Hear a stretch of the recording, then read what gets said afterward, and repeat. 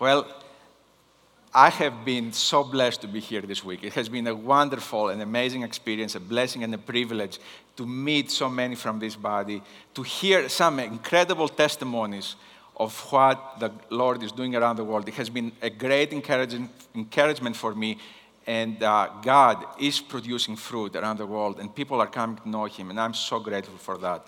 I'm grateful for Hoffmantown's passion for missions, for its desire to make God known to the nations, and I know that you're working and partnering with so many amazing ministries that I have experienced this week, and God is using you. So thank you for doing that. And I know we at AMG are very grateful for being your partners to spread the gospel to the nations of the world.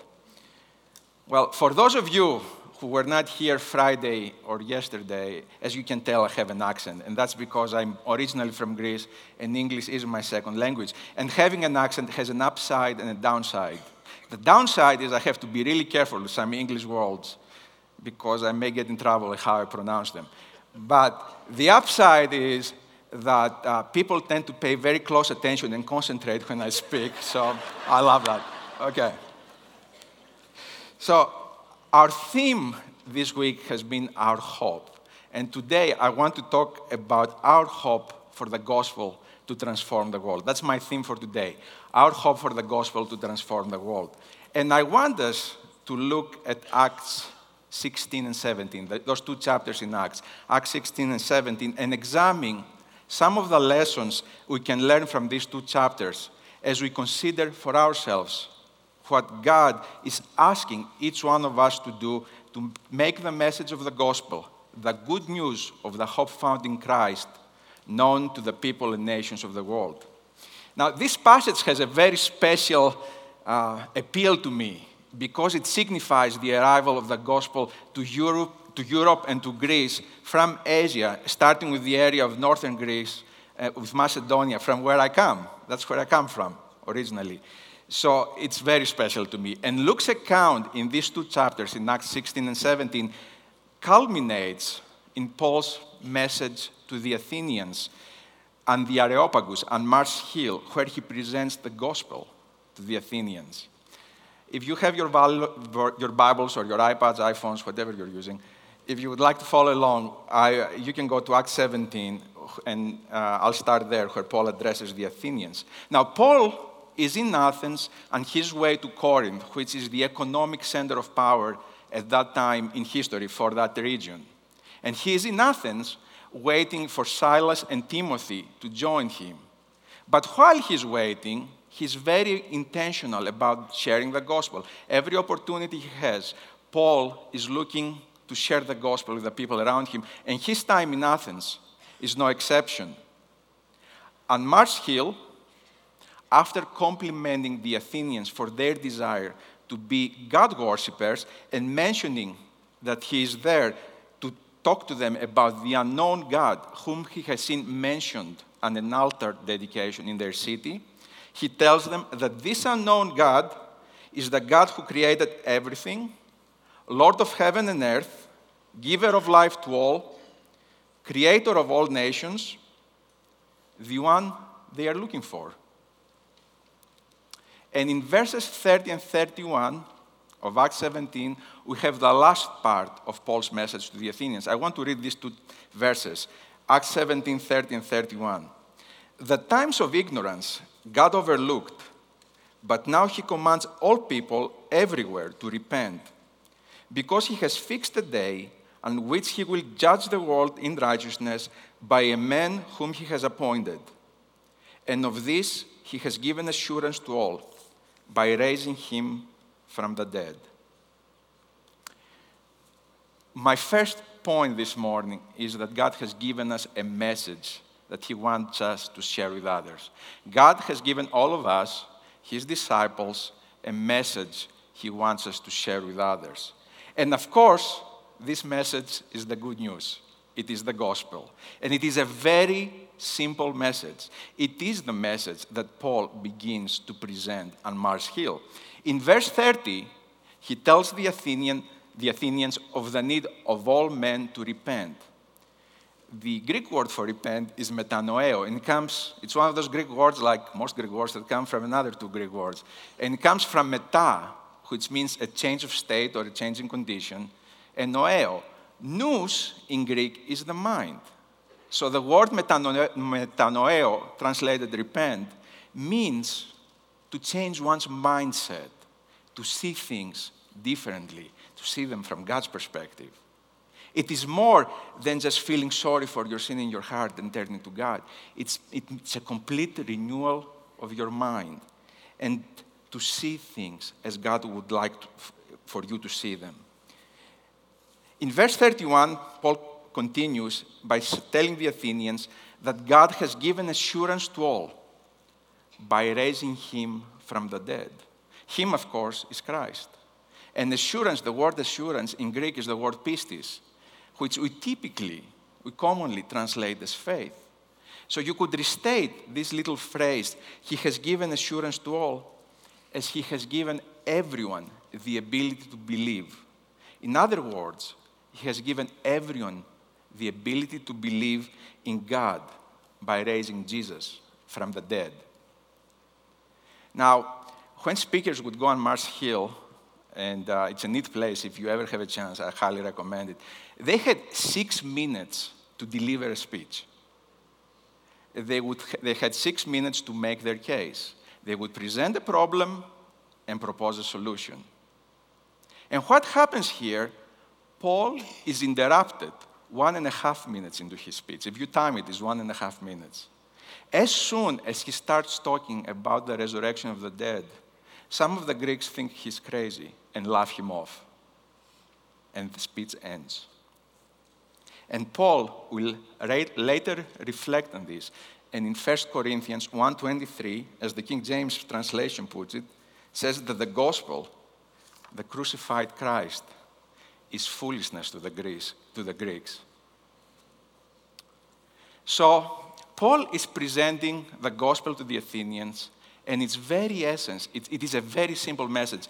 I would like to share it with you. I like a visual, so I would like to put it on the screen and just share what Paul is presenting to the Athenians that day. If we have the slide there. That's it. God created man to enjoy fellowship with him, but sin entered the world and created a chasm between man and God. And in Romans 3:23 we read that for all have sinned and fall short of the glory of God. There are no exceptions to this. All of us start as sinners, separated from God. And there was nothing that man could do to overcome this sin. So God sent his son to bridge that gap. In 2 Corinthians 5:21 we read, for our sake he made him to be sin who knew no sin, so that in him we might become the righteousness of God. God made it possible to once again have fellowship with him by sending his son to pay with his blood the penalty for our sins and satisfy the wrath of God. And when we receive Christ, we have reconciliation. In John 1:12 we read, but to all who did receive him, who believed in his name, he gave the right to become children of God. If we accept Christ in our hearts, if we truly repent, and only if we truly repent, we have reconciliation. We have peace with God. We become his children. And that is the simple message of the gospel. That is the message of hope that is found in Jesus. And only if we ask Christ to forgive our sins do we have hope for an eternity in the presence of his glory. Otherwise, we are condemned to a life without hope, being separated from him forever. This is the message that all of us need to embrace, and I hope all of you have embraced it this morning. If you haven't, you need to do so. Don't wait. Repent and turn to Jesus today if you haven't. And this is the message also that all the nations need to hear. There are far too many people in the world that are destined to an eternity without Jesus, a life without hope. Think of it this way. There are 7.3 billion people in the world. That's a billion is a huge, huge number, except the government maybe, but a billion is a huge number, okay? To give you an example of how big a billion is, if you went back a billion minutes ago, you would find yourself at 115 AD, right after the time of the apostles, shortly after Jesus walked on this earth. That's just 1 billion minutes. Can you imagine how long an eternity is? And that's a huge number. Now, let me, for simplicity, around 7.3 billion to 7 billion. If you separated this auditorium in 7 sections, there are 6 down here, there's 1 behind me, so think of it this way. 2 out of these sections would call themselves Christian, whether nominal Christian or committed followers of Christ. 1.5 sections would represent Islam, and 1.5 sections would represent Hinduism and Buddhism. The other 2 sections would represent smaller religions or non-religious people. And 3 of the 7 sections would be people that are considered unreached, people who have never heard the gospel or where the presence of Christians among them is very small, it's insignificant. That's a lot of people destined for an eternity without Christ. Can you imagine if the 5 people sitting next to you were all heading there? If 5 of the 7 sections were heading to that destination, that's a lot of people, and God wants us to do something about it. He wants us to go to those nations. He commanded us to go to the nations and proclaim His name and make Him known, proclaim the gospel, make disciples among all nations. Wouldn't it be amazing to see disciples of Christ among all the nations in our lifetime? Now, spreading the gospel was what Paul was doing when he spoke on Mars Hill. But being on Mars Hill was not his original plan. And that is my second point. God will change our plans. God will intervene in our lives and change our plans. When we first find Paul in the beginning of chapter 16, he's focused on the Jewish communities of Asia. He has just been joined by Timothy, whom he has circumcised so he will fit in with those Jewish communities. And his plan is to continue to go to the Jewish communities in Asia and to Bithynia. But God has other plans. Now, Paul is having great success doing that. And that's why he wants to continue. Why would he want to change? Why would you want to change when you're having success with the strategy that you're using? Nobody likes change. I mean, who among us likes change? Sometimes we don't like parking in a different spot when we come to work or church, or sitting in a different seat.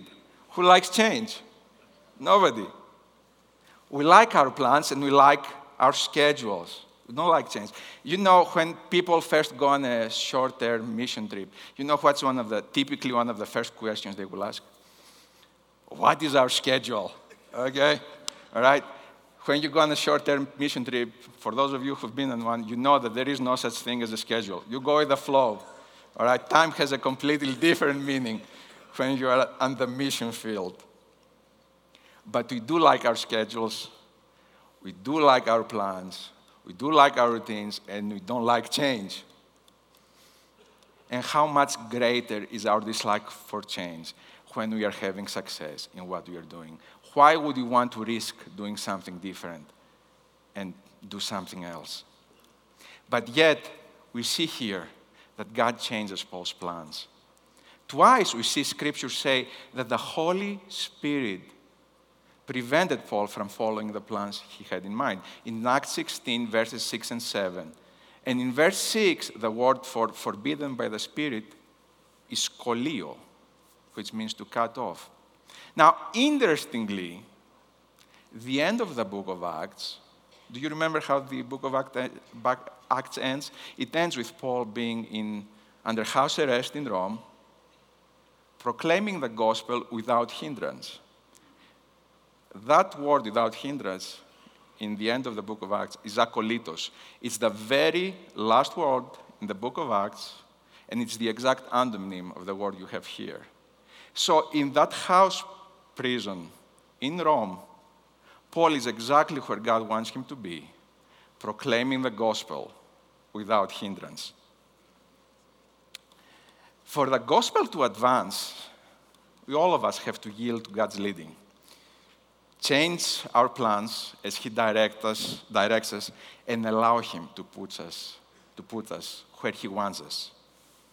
It means accepting change, sometimes finding ourselves out of our comfort zone, even finding ourselves at risk in difficult or challenging situations.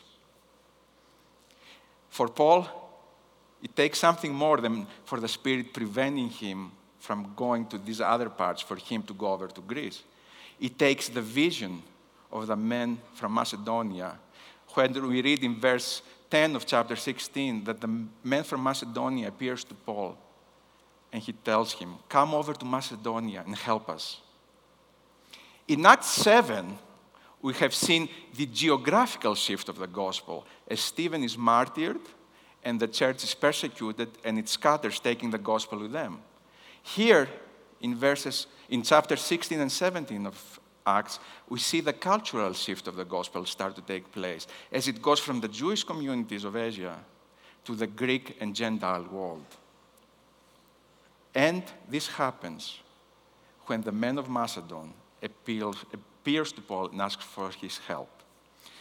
Sometimes it takes for God to put the need right in front of our eyes for us to change our plans. Just it took Paul to see the men from Macedon. If you have followed the news from Greece in recent years, in the last 7 years, since 2009, you know that the country has been in a terrible economic crisis. It has been a recession, depression over those 7 years. It is the result of too much government debt and the government's inability to service it. Borrowing too much never ends well. For Greece, the consequences have been things like 25% unemployment, youth unemployment of 60%, many people losing jobs and homes, 200,000 young people leaving the country, a great brain drain as people who are the best and brightest have left for other countries in Europe to find jobs. It has been a great challenge for the small evangelical community in Greece. There are about 30,000 Greek evangelical believers among 11 million. And as they have tried to meet the needs within their own body, this has been a great challenge because contributions to Greek churches and Greek Christian nonprofits had dropped by 40% in that time period. And so you have increased need, fewer resources trying to meet them. And if that were not enough of a challenge, if you have continued to follow the news from Greece, you know that over the last 15 months, Greece has become the entry point for refugees coming over from different parts of Asia, from Syria, from Afghanistan, and other places. I want to put some pictures on the screen to give you a feel of what has been happening. This is the picture of a boat coming to Europe, actually, and it's full of refugees. All those little dots are people in the boat. And 3/4 of them are Syrian and Afghan refugees. They will pay $1,500 a head to traffickers to make the short crossing from Turkey into Greece, hoping that they will be able to continue to another country. The next picture, it is not a safe crossing, so that's why you see pictures like this, where they kiss the ground as soon as they land. It is, hundreds have drowned making the crossing. In the next slide, you can see the UN daily updates its numbers, and this latest update that I pulled is from the end of March. In 2015, there were 950,000 refugees that crossed into Greece from Turkey to continue on to Europe. Through the first 3 months of this year, there were another 152,000 refugees. It is mostly women and children. It's 40% children, 22% women. Among them are many one-parent families. There are even unescorted young children. One report puts the unescorted young children at 10,000, and there are horror stories to what has happened to some of them, as you can imagine. Now, can you imagine the circumstances and the desperation that drives these people to do this? So many have lost family members, mothers, fathers, brothers, sisters, sons, daughters, because they come from a war zone, and it has been great suffering. Now, more recently, there has yet been another development. Northern European countries have decided that they are going to close the borders, and you can show the next picture if you want. So refugees are stuck in Greece, and you'll see them waiting in line and living in places like this, in unhealthy and sanitary conditions, in tents. There are 16,000 people that are stuck in that region, where those pictures are from, in the northern border of Greece, hoping that the border will open and they will be able to cross and continue their trip to Europe. There are 50,000 refugees stuck throughout Greece. And you see the little toddler outside the tent there. Now, so what would you do if you were a member of that small Greek evangelical community and your already very difficult life is disrupted by yet another crisis? Would you say, I am at the limit of my resources and there is nothing I can do about this? Would you say, would you be afraid because in an age of terrorism, these people are mostly Muslim and are coming from Muslim countries? What would you do? The Greek evangelical community, of which AMG Greece is part, has decided that this is an opportunity to spread the message of the gospel. The refugees have disrupted their lives. They have made their already hard lives even harder. But they see that as an opportunity because God is bringing the nations to them. They have come together and mobilized and are serving the refugees in many locations. They take turns feeding refugees, providing for basic needs, and sharing the gospel as there is opportunity. I can give you some examples. Our national workers in Athens prepare 500 meals once a week for refugees in a specific location when their term comes. At our St. Luke's Hospital in Thessaloniki, you have treated refugees for lung cancer, pregnant women, whatever. And we have Christian staff that speaks Arabic and who are able to plant the seed of the gospel in their lives. There is another national worker in Athens who meets with 300 refugees on a regular basis and is able to help them practically, but also plant seeds in their lives. There is an Albanian church made of immigrants that has been meeting in our property in Athens. And those are new believers that have formed over the last 3 years. And out of their meager resources, they came to Greece to find jobs because it was better than Albania, I guess. But out of their meager resources, they are helping refugees. So many people have mobilized. They see this as an opportunity. And the volunteers, and if we can show the next picture, the volunteers have even opened up their homes. This particular picture is from this week's edition of the Greek edition of People magazine. And the Syrian mother you see there with the 2 children is housed in the home of our national worker and his wife. He took them in. And there are many volunteers who have done the same thing. Do you have any doubt that the seed of the gospel is being planted? The picture you see there is from the front of the property in Athens. Okay? And a Syrian refugee was recently baptized there. He came over from Turkey into Greece. Somebody gave him a New Testament in Arabic when he landed in Lesbos, on the island of Lesbos. He read that as he made the crossing to Athens. There he ran providentially into a volunteer from the Netherlands who is based out of our property in Athens. He led him to Christ and he was baptized there. And there are many stories of refugees coming to know Christ. I mean, God is working. My wife, who is the administrator of a Christian school in Chattanooga, Tennessee, every year takes a group of seniors from the school to Greece. That's their senior trip. They go there to primarily trace the footsteps of the Apostle Paul, and it's a great trip to deepen their understanding of Christian worldview. They will also serve at a refugee or homeless shelter. And this year, my son went with her. He's a senior this year.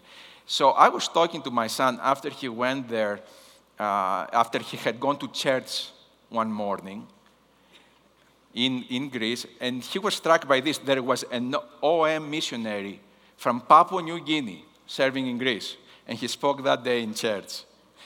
And he was talking about the refugees, and my son was struck by this quote. For so long, people pray for missionaries to go to the Middle East, but now the people from the Middle East have come to our front doors. My son told me, how beautiful is this? We are in a position to show God's love to hundreds of thousands of people, mostly women and children. Let's be open and love them. His heart was touched. Ministering to the refugees was not the plan for the small Greek evangelical community. But God can change our plans and give us a new direction to share His message. Will we resist it because it takes us out of our comfort zone? Will we be afraid? Or will we see it as His leading and seek to show His love? In this case, we are reaching people who would otherwise be unable to reach. The Lord is bringing the nations to us.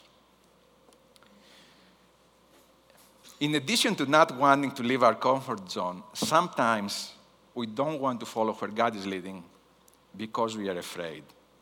We think that it is not safe. We let fear control us. But where do we see God guaranteeing that nothing will ever happen to us if we follow Him? God does not guarantee our safety.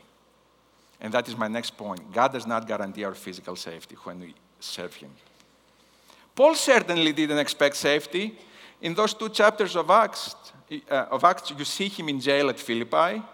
You see him changed out of Thessaloniki. You see him changed out of Berea.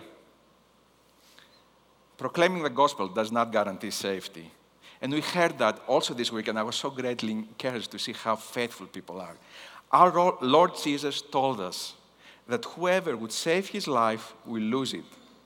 But whoever loses his life for my sake will find it. Security is an illusion. I like this quote from Tim Keys. We can't save our life. We can only spend it. So let's spend it well for Christ. We are naturally fearful people, and that is hard for us to do. Even when you listen to the news is designed to make us angry and fearful. That's what drives the ratings. Or sometimes there are more legitimate reasons, like we want to protect our children, and we think that if we don't let them go on that mission trip to Europe or wherever else, we are protecting them from a terrorist attack or whatever. But what message are we really giving our children? How can we be trying to teach them about an all-powerful God and then turn around and tell them that that God cannot protect them, so it's up to us? Don't get me wrong. I'm not talking about being stupid or being careless or just not exercising basic caution. The first thing I learned when I went to Boston to college was to look both ways on one-way streets there. So. But we can't guarantee our safety. We can't guarantee that we'll make it home from church today. There is nothing that we can guarantee. So we do need to be careful. But we do need to realize that when God is calling us to do something, we need to follow without worrying for our safety. Millions of our fellow believers around the world are doing just that. And the gospel is growing. That is why in Iran, you have the largest growth among the evangelical population than anywhere in the world. 19.6% annual growth, according to Operation World. And there is great cost. 65 to 70% of the world's population lives in religiously restrictive countries. And the number of Christians that die each year, who are killed each year because they are Christians, is increasing. The latest report from Open Doors that goes through most of 2015, for the previous 12 months, reports that there were 7,000 Christians that were martyred in that time period. But many missionaries, many national workers, many Christians around the world are willing to pay that price. I want to show you a picture from Pakistan. The picture you see was sent from one of our national workers. The man at the top right, his name is Ashraf, and he's at the church of one of our national workers there. He lost his 18-year-old son, Sagar, in the bomb blast in Lahore that was in the news less than a month ago. There were many more families in that group of believers who lost loved ones or who had people badly injured. Sagar had gone to the park after the Easter service with two of his cousins.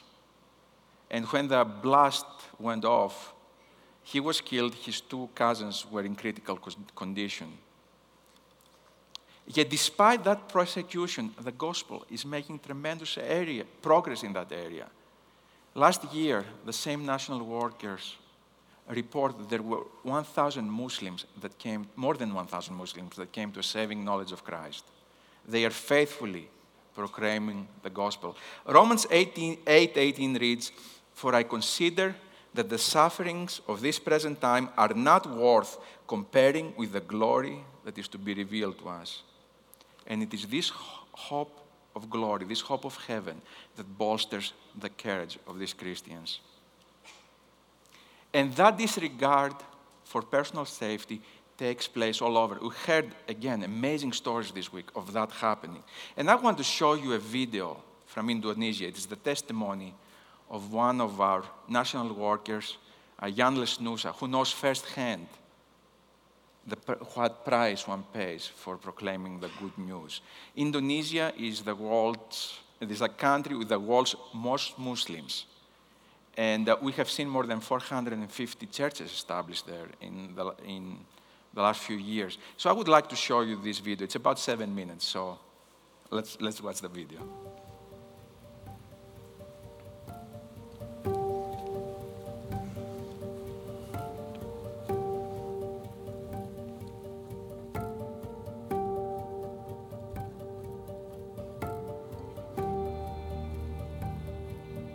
My father is a hard work man. He can do anything. He never asked for support from missionary. My father always said to me, Jan, we are here because of Christ. The people here are our friends. They are part of us because Christ died not only for us, not only for you, but for we all. He loves his family, he loves the people, but the people don't know that he loves them.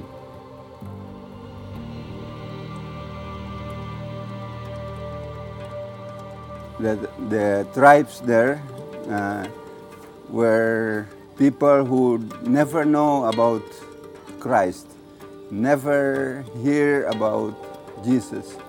But when my father came there, he told them about a Savior who will save them from their sins. And then he built church, small church in that village, and many people come to Jesus Christ.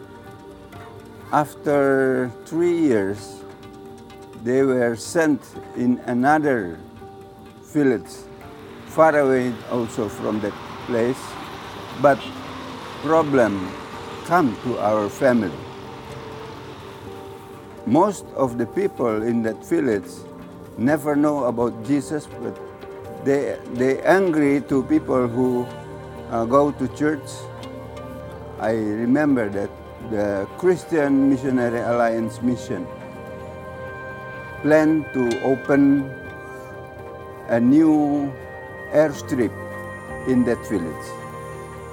People were angry because they think that the people from outside will take over their pigs, their homes, their villages, and then they make a plan to kill all the newcomers, especially the missionaries. One boat from the government area come with missionary to ordain the airport in village where my father worked with me. I asked them, I will go first because they will come at Monday to that place. So they said that you can go first. But on Sunday, the 4th, when the church ministry are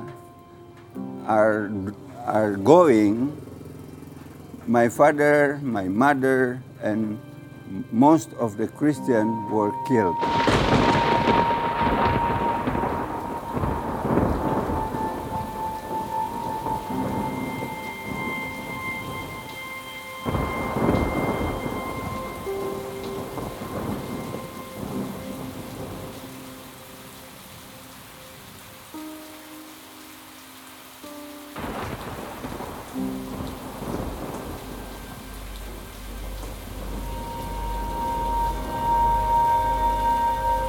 So I live there. I teach Bible school, who was there now. And then one time from that place, with some of the students of the Bible school, we went village where my father was killed. We stayed 3 days there and make a revival meeting. You know that in 3 days, there are many people come to see me. They're afraid to me, but they come and I preach the gospel to them. I said, I come not to kill you, but I will give you new solution to receive Christ as your Savior. There are many, many people, many men that what at the time was growing old, about 60. They come to me in front, they cry, and they said, we are the people who killed your father and mother. You have to know that at that time we don't know about Christ.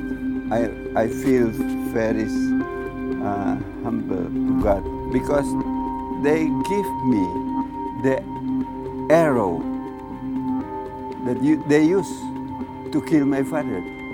I said, how do you take this for this long time? They said, this is our sign that our enemy we have killed. And now you are not our enemy anymore. We give it back to you.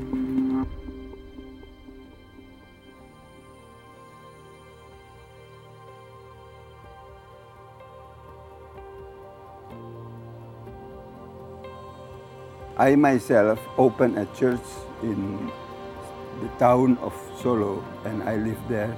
I am be the pastor there. While I also ministry with IMG in the Bible school here.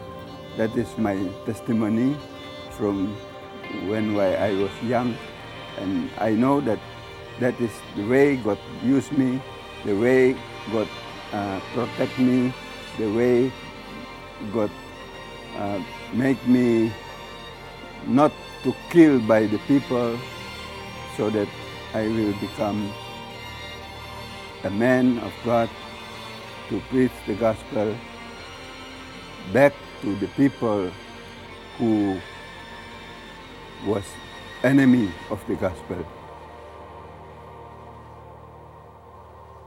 Well, amen. That's what the gospel does. It changes places. And Jan escaped because he left early, ahead of his parents, to go to the next location they were going.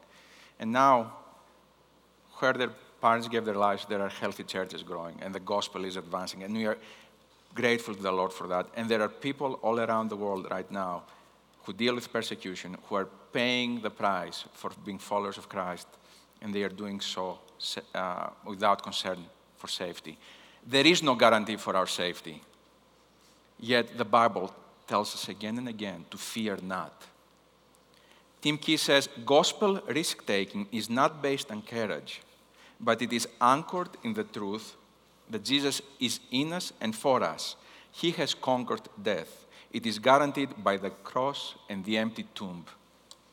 So let us always keep our eyes on Jesus and trust him without thinking that if we refuse to follow him where he is leading us, somehow we will be safe. I have one last point I want to make very briefly, and that is that God does not guarantee the result. God does not guarantee that we'll have good results. He controls the results, but he doesn't promise us that we'll have good results. In the final verse of Acts 17, when Paul is left off from Mars Hill, we see that some believed, Dionysius the Areopagite, Damaris, and a few others. So even that interrupted presentation of the gospel that day resulted in people coming to know the Lord. Not that success is always the result. This week we have heard some amazing stories of success and what God is doing. But the same people who share the same stories, I and many others, can tell you of stories of failure, of tears, of heartbreak, of struggles. There is no guarantee for success. The story of Jesus himself includes suffering and a cross. But over time, there is success, and the gospel is advancing. I had the privilege of being in India last fall, and I got to visit some of the schools that AMG India operates there. There are 25,000 children in those schools, and they are huge schools, 1,800, 2,000, 2,400 students. In one of those schools, a lot of the girls come from the families of prostitutes. Can you imagine a society which, because of the caste system, girls are destined to become prostitutes because their mothers were prostitutes and their grandmothers were prostitutes? That's what they do. Dr. John David, the Indian national who started AMG India 40 years ago, he was sick to his stomach about this. And even before AMG India started operating its own schools, he listed 200 girls. He had 200 girls list him as their father on their birth certificate, so they could have a last name and they could attend public school, so they could get out of this life. Now, in these schools, we see kids growing up, getting an education, becoming nurses, teachers, other professionals, and most importantly, disciples of Christ. The gospel has changed individual lives. It has changed the community. And in this case, the fruit has been spectacular. And all because the gospel went there and one man was faithful to listen to the call of the Lord and take the gospel to that community. What all of us are called to do is to be obedient and follow God's leading. We are not responsible for the results. He is. We are responsible for our obedience. That's what God is looking from us. So, let me ask you this. Where is the Lord leading you today? What is your Macedonian call? What plans do you need to drop to follow where God is leading you? Are you going to listen? Are you going to obey? Or are you going to refuse to leave your comfort zone? Or refuse to obey because you are afraid? Are you willing to follow no matter what? So much work remains to be done to make the good news known to the nations. But if we obey, we may see his name glorified among all the nations of the earth in our lifetime. Jesus is our hope. He's our hope of glory. So pray and ask, Lord, what will you have me do? Whatever you want me to do, Lord, I will do. I'm here at your feet, and I want the same hope that I have experienced to be the hope that all the nations experience.